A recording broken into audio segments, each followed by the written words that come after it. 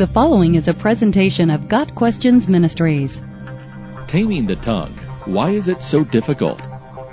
The concept of taming the tongue is found in James chapter 3, where God declares through the Apostle James that no one can tame the tongue, James 3 verse 8. The lengthy discussion about the tongue in this chapter is both convicting and illuminating. Among the things this chapter reveals about the tongue, it is a small part of the body, but it makes great boasts.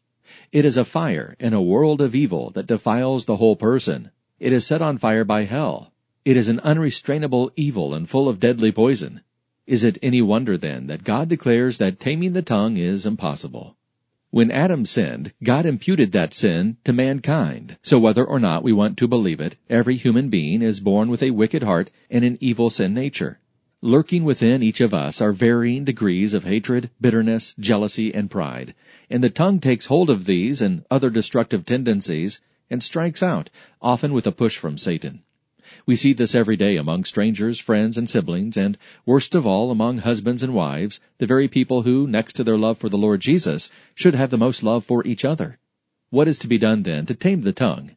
If God has declared that no one can tame the tongue, how can we even begin to do so? While many people have quit smoking or drinking by the power of the human will, the problem of the heart and tongue cannot be solved by human willpower.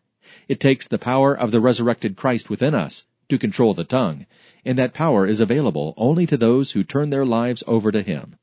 As with so many things in life, with men this is impossible, but with God all things are possible.